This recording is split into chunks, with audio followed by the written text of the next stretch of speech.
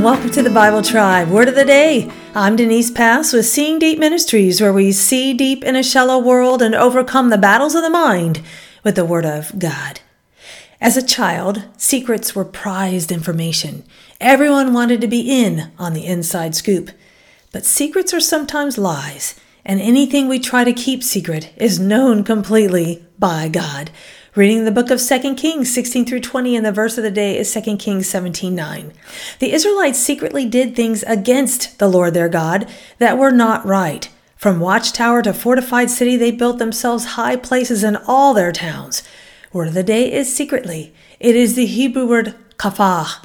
It means to cover or hide. This word is used in this particular form, called PL, only one time. It is used to express the overlaying of one object with another, as in the gold overlays in the construction of the Lord's house. The idea seems to be that of hiding the less attractive underneath the more attractive. In our reading in 2 Kings today, we read about several different kings of Judah and Israel.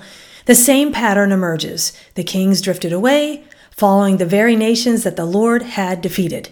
Culture is a strong influence that can tempt God's people to sin. The Israelites were carried off into exile because of their sin. While this might seem cruel, let's look at what they did. Reading from 2 Kings 17, verse 7 through 15. All this took place because the Israelites had sinned against the Lord their God, who had brought them up out of Egypt from under the power of Pharaoh, king of Egypt. They worshipped other gods and followed the practices of the nations the Lord had driven out before them, as well as the practices that the kings of Israel had introduced. The Israelites secretly did things against the Lord their God that were not right. From watchtower to fortified city, they built themselves high places in all their towns. They set up sacred stones and Asherah poles on every high hill and under every spreading tree. At every high place they burned incense, as the nations whom the Lord had driven out before them had done. They did wicked things that aroused the Lord's anger. They worshipped idols, though the Lord had said, "You shall not do this." The Lord warned Israel and Judah through all his prophets and seers, "Turn from your evil ways, observe my commands and decrees, in accordance with the entire law that I commanded your ancestors to obey, and that I delivered to you through my servants, the prophets." But they would not listen and were as stiff-necked as their ancestors, who did not trust in the Lord their God. They rejected his decrees and the covenant he had made with their ancestors and the statutes he had warned them to keep. They followed worthless idols and themselves became worthless. They imitated the nations around them, although the Lord had ordered them, "Do not do as they do." So I'm going to be honest. I don't know how one secretly builds high places defiantly before God. It is kind of obvious, pretty visible, and it seems they did this also under every spreading tree. Again, not so secretive.